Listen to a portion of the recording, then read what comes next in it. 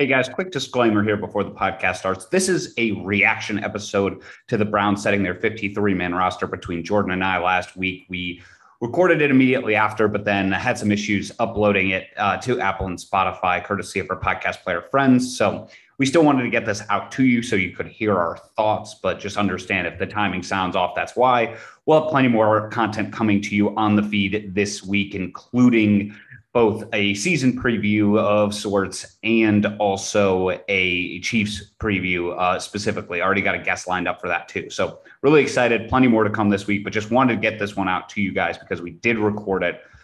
Also, check out Brownstown, the podcast Blue Wire is doing. It's a look back at the last 20 years of the Browns. Peter and Andre Knott talked about that extensively on the last episode that's up on this feed. So give that a listen as well. It'll get you really, really excited for the turnaround that this franchise has made ahead of this season. All right, now to the podcast.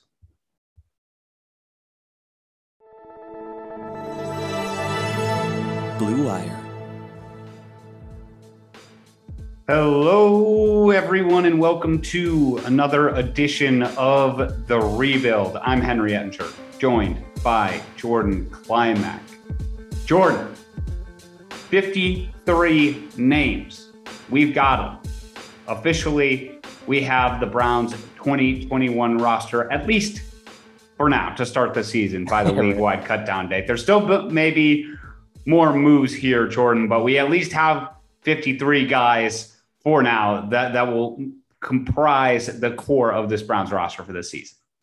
Yeah, and it's a pretty damn good roster, if I say so myself, Henry. One of the best rosters I've probably seen in my 27 years on this planet. I'm just really excited, man. Like you said, it's 53 for now, but I think that could look different even tomorrow.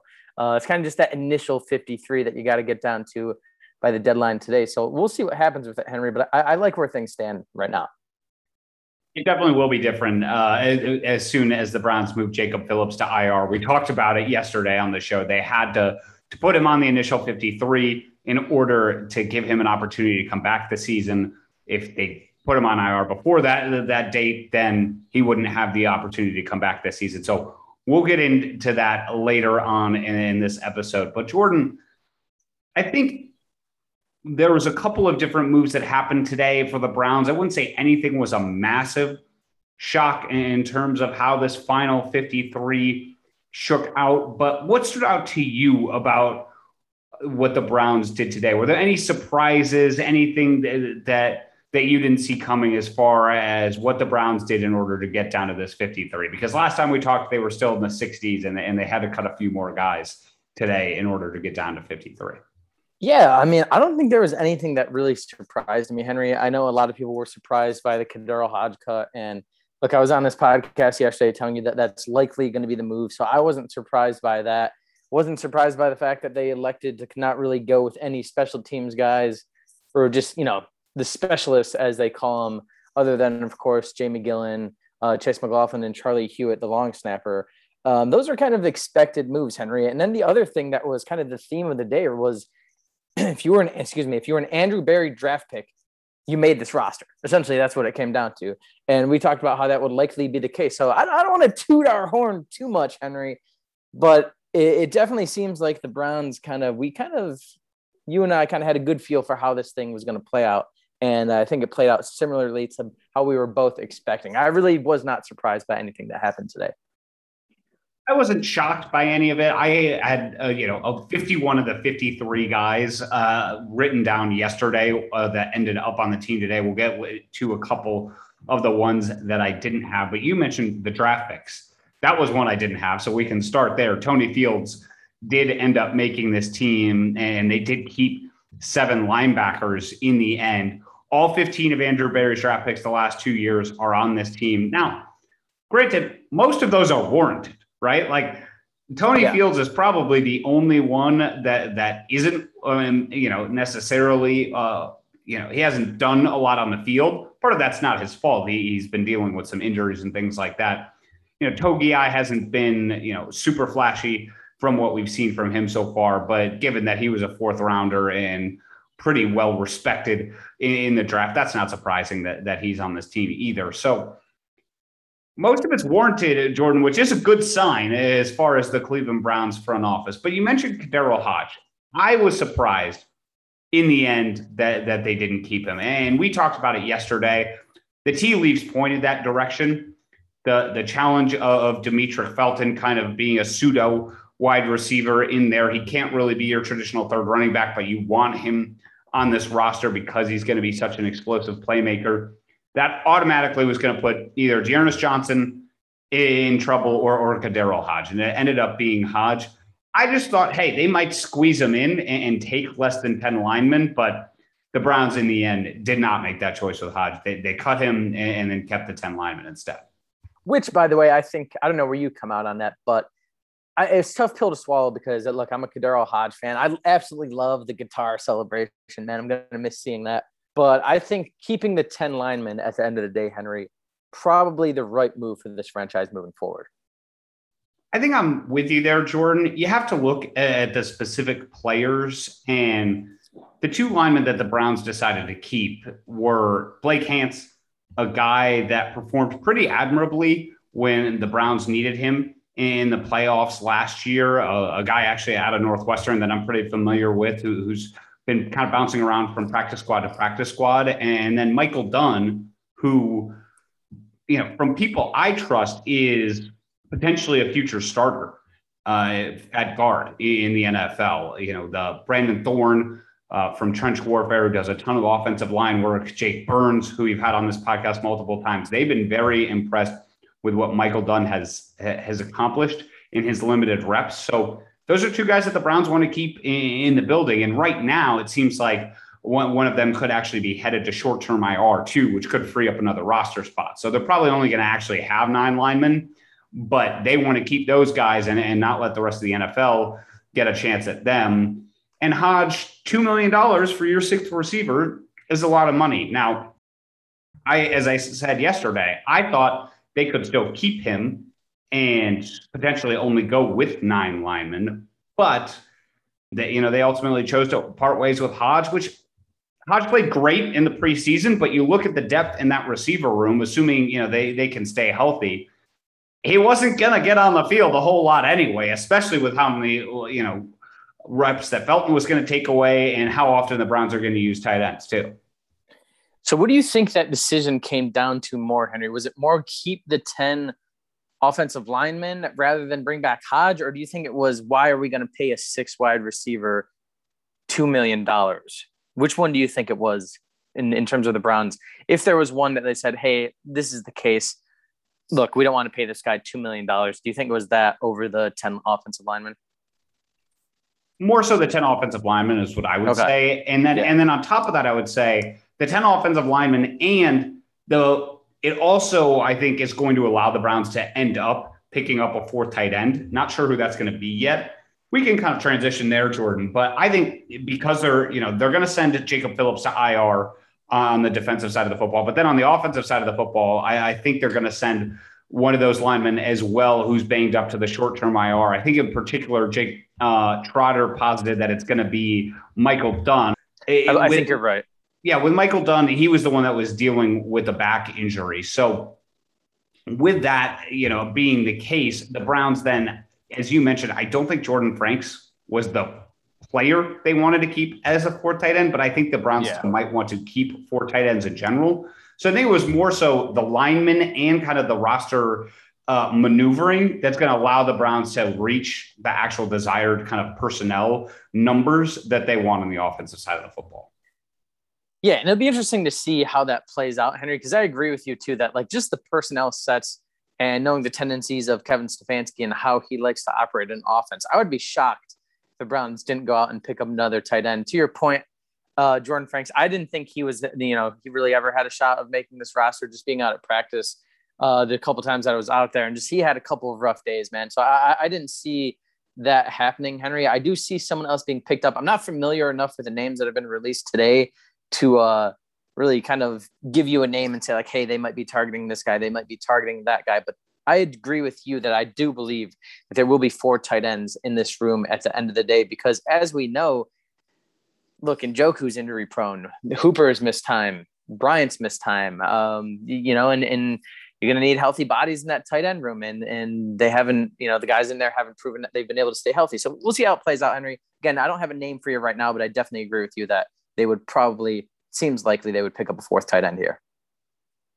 I think so too. I was looking at the fourth tight ends prior to starting the podcast, Jordan, but I'd be lying to the listeners if I said I knew anything about these guys. You got Sean Byer, the Broncos guy, who is he went to Iowa. That was the name that stood out the most, only because Iowa produces great tight ends. I know absolutely nothing about Sean Byer, but he was the name I saw the most on Twitter in terms of like the surprise cuts, but it didn't seem like it was frankly all that much of a surprise. So I don't know who they're going to go with there. The reality is that fourth tight end is probably not going to play very much as a pass catcher, but they will want them, for blocking purposes, especially in Stefanski's system, as an insurance piece to, if a Harrison Bryant goes down, if an Austin Hooper goes down, one of those things where you can have a guy that can come in and do some of the little things that you need from that position. So I'm not entirely shocked. It's a bummer for Hodge.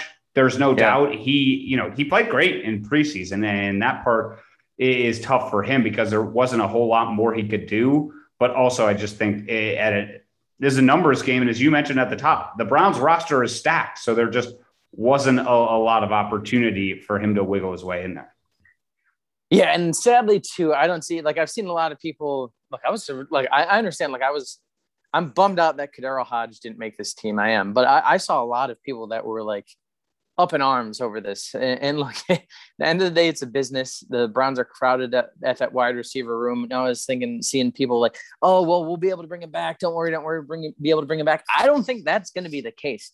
I think that he has value for two reasons here. He can play wide receiver. I think every single catch he had last year was for a first down. And the other thing that plays into that, Henry, he can play special teams. So he's got a spot on any NFL roster for that reason.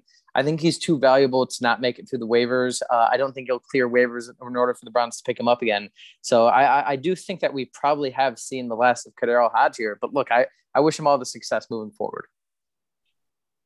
And for those who are up in arms, as much as I like how Hodge played in preseason, the guy in 39 games has 17 receptions. Exactly. He's just not somebody that's going to likely find the field in a bigger role than he had in the last couple of years on the Browns. So ultimately, I don't think it's a major move one way or the other. Here's the crazy thing, just to kind of compare and contrast last year's roster to this year's roster. Henry, going into week one last year against Baltimore, KhaDarel Hodge was listed as your number 3 wide receiver. Think about that. And he just got cut this year. Well, I mean, that's how much different the roster is in terms of how competitive it's going to be moving forward. That your number 3 last year got cut this year because he was looked at as probably the 6th wide receiver on the team.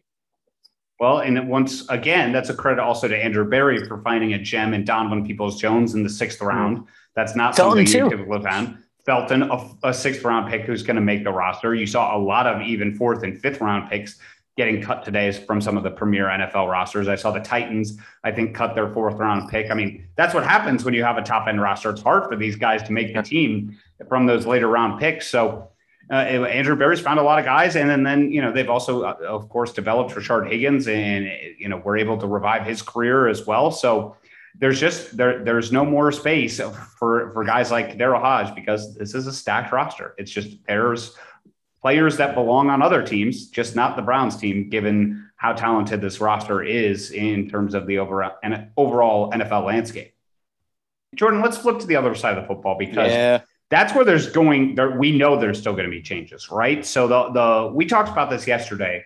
Porter Gustin and Curtis Weaver getting cut probably meant that there were only going to be 3 defensive ends on this roster for the initial 53, which is just not how it's going to be come the first week in Kansas City. It can't be. I would be absolutely floored. I didn't think they were going to keep Joe Jackson. I saw some people positing that yesterday after they cut Porter Gustin, but no, he ended up getting cut today. So they only have the 3, Clowney, Takk McKinley, and Myles Garrett. It's not even like those 3 are all Iron Men by any means. And then they kept 5 defensive tackles. In the end, Sheldon Day, the odd man out there. So let's start with that grouping. We already talked a little bit about the surprise with Porter Gustin getting cut, but Jordan, what did you think of that decision, number one, to kind of go the waiver route as their fourth guy, presumably speaking here? And then what did you think of the decision about the 5 defensive tackles and leaving off Day from that group? Well, the defensive end thing, like I would like to sit here and say like, well, they have a guy in mind, but we know that the Porter Gustin move came yesterday, Henry, right? So it's like, you couldn't really have a guy in mind not knowing what teams were going to do yet, right? Like, I think that's plausible to say. So if that's the case, I don't know. Again, I trust Andrew Berry in these situations. I was surprised. I really was. I think that still looking at this today, with all the cuts that came down today, Porter Gustin to me, Henry, might be still the most head scratching to me that I just having trouble understanding. Look, I get the defensive tackles, right? Keeping 5 defensive tackles in, Malik Jackson, Billings, Elliott, Malik McDowell, and Togiai. Like that makes sense because you're unsolidified at that position. You didn't probably see as much as you would have liked from Andrew Billings in the preseason. So I'm not surprised at all with keeping, the 5 defensive tackles at all, Henry. I think that Malik McDowell, people are super high on Malik McDowell. Everything that I've heard from him is like this guy might be like an all-time diamond in the rough type steal. So I'm not surprised with how this came out. I think it was a little bit interesting to see keeping 10 offensive linemen, but only keeping 8 defensive linemen, Henry. But I think that comes down to, like you said, I don't think that I see the Browns really playing the waiver wire in terms of offensive linemen. Definitely see them playing the waiver wire for maybe at least 1 defensive lineman, if not 2. And I would expect 1 or if there is 2 of that to be the defensive end position. It's got to be another. Yeah. And really the decision with the defensive ends was keeping an extra linebacker because, like we've already talked about, Phillips is going to go to the IR. So they kept an extra linebacker in Tony Fields, presumably Tony Fields, though you could argue Mack Wilson or somebody else, one of the other linebackers just as easily. But they kept all of those guys as a group rather than cut one of them and put them to the open market. How interesting is that, though, right? For a front office that is so analytically driven to value that linebacking position over that defensive line position in terms of number going on a roster. Again, this is just the initial 53. We might be reading too much into it, but pretty interesting to see that philosophy given everything you know about the analytics. At least that's how I look at it. I'm not shocked by it only because like they know their starters at defensive end, right? Like that part's already set in stone. And I think it's a little bit more about the individual players that I think they saw that they would rather hang on to their draft picks and hope they, take, especially because you don't know who your, the depth pieces are going to be at linebacker. And even, there could be, some potential shuffling for the starters. You'd rather kind of have more bites at the apple. And that's how I look at it. And that's how I look at it with defensive tackle too. It's like, okay, we're a little bit more concerned about these positions. So we'd rather keep more guys around that we think have a shot at potentially being the starter. And at the positions where we've got guys that are established, like defensive end, not as worried about that because nobody's going to supplant Myles Garrett and Jadeveon Clowney, no matter how well they perform, no matter how good Porter Gustin could have been in preseason, it wouldn't have really mattered. So that's my takeaway from it. But I do think Phillips will move on. They'll add a defensive end. The name I would throw out there, just as a Northwestern guy, this is the only reason I'm pretty familiar with this guy, is Ifeadi Odenigbo. A guy at Northwestern who wasn't super productive. He was a really highly touted recruit and originally chose Northwestern over Alabama.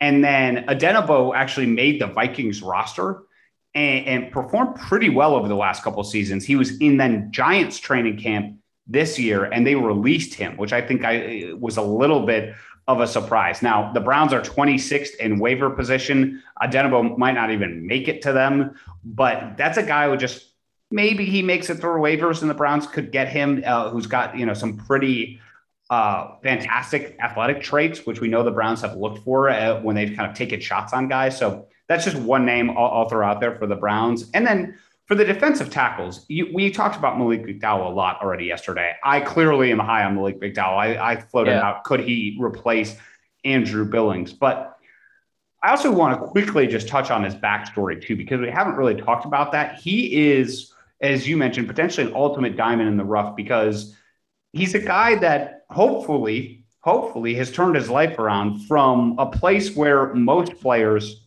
would not. He got into pretty severe legal trouble, a combination of a drunk driving that involved an ATV. There were some conflicts with police. I think there was a stolen car at one point. Everybody out there can go read the details. But the end result was he ended up going to jail for 11 months. And Malik McDowell, a guy that, after something like that happens, typically most of those stories in the NFL do not end positively. This seems like, for now, a positive turnaround for Malik McDowell. So don't know him at all personally. Haven't obviously gotten a chance to spend any time around the team this year, but I do want to acknowledge that as well, as a guy who clearly had some issues. Clearly his life was going in the direction, clearly has made some mistakes. And that's not to say those mistakes should be excused, but also it is something pretty rare to see a guy like that ultimately end up back in the NFL and playing at such a high level at this point. Yeah, I'm glad you mentioned that. Because I know that he spent some time in jail, and like really it was like for him, like, look, I football is far from the focus for me. It's like getting my life back on track. I know he probably thought at some point that he would never play the game again, Henry. And then to make a 53-man roster, but not just any 53-man roster, a 53-man roster that's going to have Super Bowl aspirations. We've spent the first part of the podcast talking about how loaded this is. And to talk to people within the Browns organization and close to the team, everyone speaks highly of Malik McDowell. He's handled himself with nothing but class, nothing but professionalism since he's been here. And I think that played a part in him winning this job. But other than kind of how dominant he was in those two preseason games that he did play in, Henry, I think he had 7 tackles, a sack and a half, 3 quarterback hits, a couple tackles for loss. Stefanski basically saying the whole time too, like how strong this guy is. When he talks about Malik McDowell, you always hear the word powerful. So look, I'm rooting for this guy. I root for stories like this, Henry, but I'm glad you touched on it because not a lot of people know that Malik McDowell story, but I feel like you're going to get pretty familiar with that name, Malik McDowell, as we move forward throughout this 2021 Browns season. We'll see. I certainly think so. But he's got a lot of guys in front of him still to climb up in terms of the established starters on this team. But there is a pathway for sure. They're not, it's not Myles Garrett in front of him. It's important to note too that I believe the Browns were the first team to give Malik McDowell a call. Like, hey, we're willing to give you a chance. So for the Browns to be that first team, I think they saw something in him. And kind of were like, hey, we're that team that can bring him in, help this guy turn his life around, and then have that translate to the football field. And that's exactly what happened. So again, Browns were the first team. Andrew Berry saw it, went out and got him. We'll see how it works out, Henry. I know that both of us are certainly rooting for him. Absolutely. Jordan, the one other guy that you could say that the Browns chose to keep here rather than the Porter Gustins, the Sheldrick Redwines, et cetera, the Elijah Lees, who ended up not making this roster, is MJ Stewart. It seemed like AJ Green, who was a camp standout, surpassed MJ Stewart in terms of that corner rotation. But the Browns did keep 6 corners in the end on this roster, only 4 safeties, despite Joe Woods' inclination to play a lot of safeties at times. What did you think of that kind of shakeout as well? That they ultimately chose the 6 corner route rather than another defensive tackle, Gustin, who we've already mentioned, or somebody else.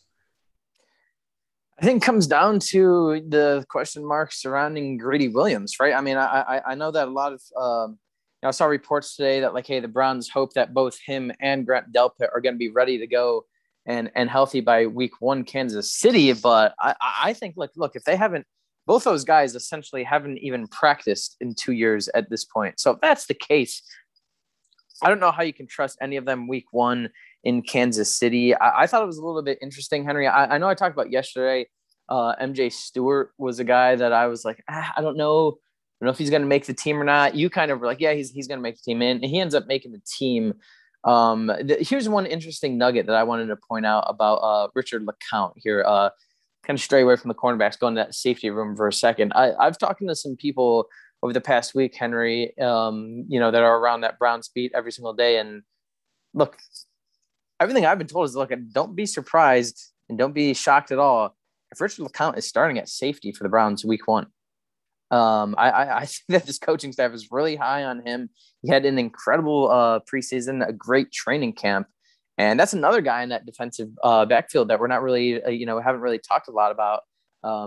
Obviously, rookie himself, but I mean, he's had moments, Henry. And then you talk about the Grant Delpit injury.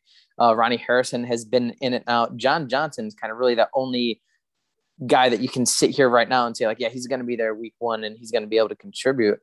So I wouldn't be, I guess look out for Richard LeCounte, man. I think he's another guy in that defensive backfield that we're going to be looking at like, didn't expect him to be making plays, but lo and behold, here we are. That makes me a little nervous, to be honest with you, Jordan. It does. And LeCounte looked fine when he's played. He had that great first preseason game against, the reserves of the Jaguars, and he's been fine.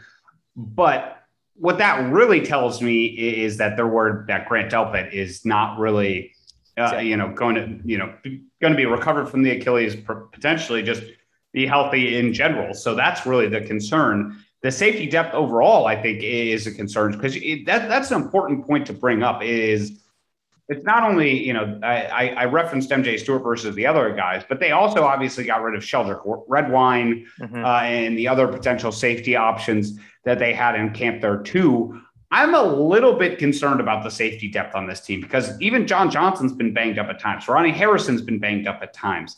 So LeCounte, it makes sense that he would slide into that starting role potentially because he's most naturally going to, be that center field type of safety that you'd be looking for. But boy, they only have 4 safeties, and one of those guys is Grant Delpit, and the other guys, again, not exactly Iron Men either. Yeah, look, I'm glad you mentioned the name Sheldrick Redwine because we talked about kind of surprises, and I wasn't like shocked that he was cut, Henry. But look, I can tell you firsthand that this is a guy that was very, very, very respected in that Browns locker room from a social kind of justice standpoint and really kind of a leadership role. I think it was last year that the Browns had like a social justice committee within the locker room, and Sheldrick Redwine was named one of the leaders of that committee. I mean, so that kind of just speaks to how well respected he was by the peers inside of that locker room. I think he's definitely a candidate for a practice squad guy, Henry. But I will say that, like, look, other than Porter Gustin and KhaDarel Hodge, obviously, Sheldrick Redwine might be up there with kind of not necessarily a surprise cut, but one that you look at and go kind of just, for a second. You know what I mean? That was kind of a, It wasn't very much of a surprise for me, Jordan, just because on the field, I have just been very disappointed with Sheldrick Redwine. And that, frankly, MJ Stewart hasn't blown me away all that much either. But Redwine on the field has had some pretty rough performances. So I don't know how you really. I see. Here's the thing, though. I would have gone Redwine over MJ Stewart. I think I would have made that move if I was in control of this roster and making those decisions today. I probably wouldn't have. That's why I had, Stewart making the team yesterday and then it worked out that way. But it's a coin flip. I think at the end of the day, you're talking about two, defensive back kind of rotational pieces that you're hoping aren't going to see the field. But as we know from last year, sometimes those guys do end up seeing time. So these moves are all on the margins. And we'll get to one last marginal move. So, the good thing for the Browns is there wasn't any major decisions they had to make, right? Like you saw, the quarterback decisions, obviously the Patriots releasing Cam Newton. You saw some other teams, really trying to make some key decisions at starting roles. The Browns really didn't have a lot of those. All of these are pretty much role players who are going to be depth pieces at some point. But really the only starting role that the Browns have to make a decision on here is one that they didn't have the option to make a decision on today, and that's kicker. Chase McLaughlin, the only guy they had left after the Cody Parkey injury. But now, there are some guys that have been released. Nick Folk, probably most prominently among them. The Lions released both their kickers, and Randy Bullock and former Brown Zane Gonzalez. So there are some names out there, Jordan. Do you think the Browns, I asked you this question yesterday, but do you think they're going to, take a look at, or better yet, would you take a look at a Nick Folk rather than go with Chase McLaughlin at this point? Real quick, Henry, did you see that both Zane Gonzalez and Austin Seibert were cut today? I did see that. It's funny. I'm reading Warren Sharp's football preview, and he was talking about the Bengals draft and how they drafted a kicker to replace Austin Seibert. And I was like, yeah, I know. Sounds why. About right. I was like, I know why. I lived through that experience. Yeah, I was just funny. I saw that. I was like, man, the kicking carousel certainly continues in Cleveland, and it definitely might be heading down another street, Henry, because look, I would. To answer your original question about would you look at another kicker, I would. I think that having a liability at kicker, as the Browns have had for years now, really since Phil Dawson left, could be a detriment to a team that has Super Bowl aspirations. I really do think at the end of the day, when it comes down to we know games are decided by points, Henry. If you're missing extra points, you're missing gimme field goals. If you make it inside a certain yard line, you can't attempt a field goal because you don't trust your kicker. That can be detrimental to your team. And I think there are very few things that can hold this Browns team back. One of them is injury. The other thing could be, I hate to say it, this might sound ridiculous, but the kicking position could be one of those things that holds us back. And we just don't know what we have in a Chase McLaughlin as it stands right now. I'm going to trust Kevin Stefanski. I'm going to trust Andrew Berry, as I think I say on every single podcast that we do, that Chase McLaughlin is the guy. But for me personally, I would look elsewhere at a veteran, someone that's been there, someone that's kicked in big games, someone that's been in the playoffs, someone that's hit game-winning field goals in the playoffs. Now, I don't necessarily know off the top of my head if Nick Folk has done any of those things that I just laid out. But he's a veteran guy that's been on good teams before and been in big moments. And I think a guy like him, I don't see what the harm could be in kind of looking at him and evaluating the kicking position from the guys that have been released today. I hope they're already on the phone with Nick Folk, personally speaking. You think so? Yeah, if you're a team that's not in the playoff hunt that the Browns are, like if you're the Bengals, taking a risk on a younger kicker, sure, like that makes sense because you're trying, like the rest of your roster, trying to find long-term pieces. And it's like, okay, maybe this guy doesn't work out. Not the end of the world. If he costs us a game, probably not the end of the world for our season, right? But for the Browns, it could make a major difference. That could be the difference between having home field advantage in the playoffs and not having home field advantage in the playoffs. That could be the difference between making the playoffs and not making the playoffs. I don't think it will be, but realistically, that's possible. So a guy like Nick Folk, is he going to be Justin Tucker? No, but he's been in the league 13 years. I think I saw today he's got 350 career field goal attempts. The guy hits, just about what you would think, like kind of in the low 80s in terms of his percentage. So not spectacular. He doesn't have a huge leg. He kicks some 50-yarders, but not a great percentage there. But he's serviceable. He's good enough. You look at even just his last year in New England, and he was 26 of 28 on field goals, 30 of 33 on extra points. Right about league average, kind of in terms of the distance and the accuracy on both fronts. Not spectacular. He's 36 years old. But would I take him on the Browns roster right now? 100%. Because you know what you're getting at least. And Chase McLaughlin could be great, but you just have no idea what you're getting. I just don't feel comfortable with that. We've just been on this bandwagon too long. Here's the other thing, because you said it right. Chase McLaughlin could be great. Yeah, without question, that's a possibility. Does a team like the Browns have the time to figure out if Chase McLaughlin can be great? You know what I mean by that? Like, I don't know if a team that needs to win games, needs to win the division, this, that, and the other, can wait to see. Like you said, for so many years, the Browns were terrible. And it was like, okay, it makes sense. Bring in a Zane Gonzalez. Bring in an Austin Seibert. Bring in a Greg Joseph. See what these guys have. We're not at that spot anymore. I need that position solidified. Not sure if Chase McLaughlin is the guy. I'm not sure if we can wait to find out either. That's what my main thing that I'm getting at here. To me, that's the key point. It's just not a luxury that the Browns can afford right now, given their standing. So my 2 cents would be to make a move on Nick Folk. I actually will predict that the Browns will not do that. I think they're going to go into the season with the guy they know in Chase McLaughlin. We'll see. But that would be my thought. So, Jordan, Now, we can wrap here. As I mentioned, and as we've talked about several times on the podcast, the Browns are going to have to be active in the waiver wire because Jacob Phillips will certainly go to the IR with that torn bicep injury. So they will be adding somebody else. We'll figure out who they're able to add back to the practice squad versus who gets signed elsewhere.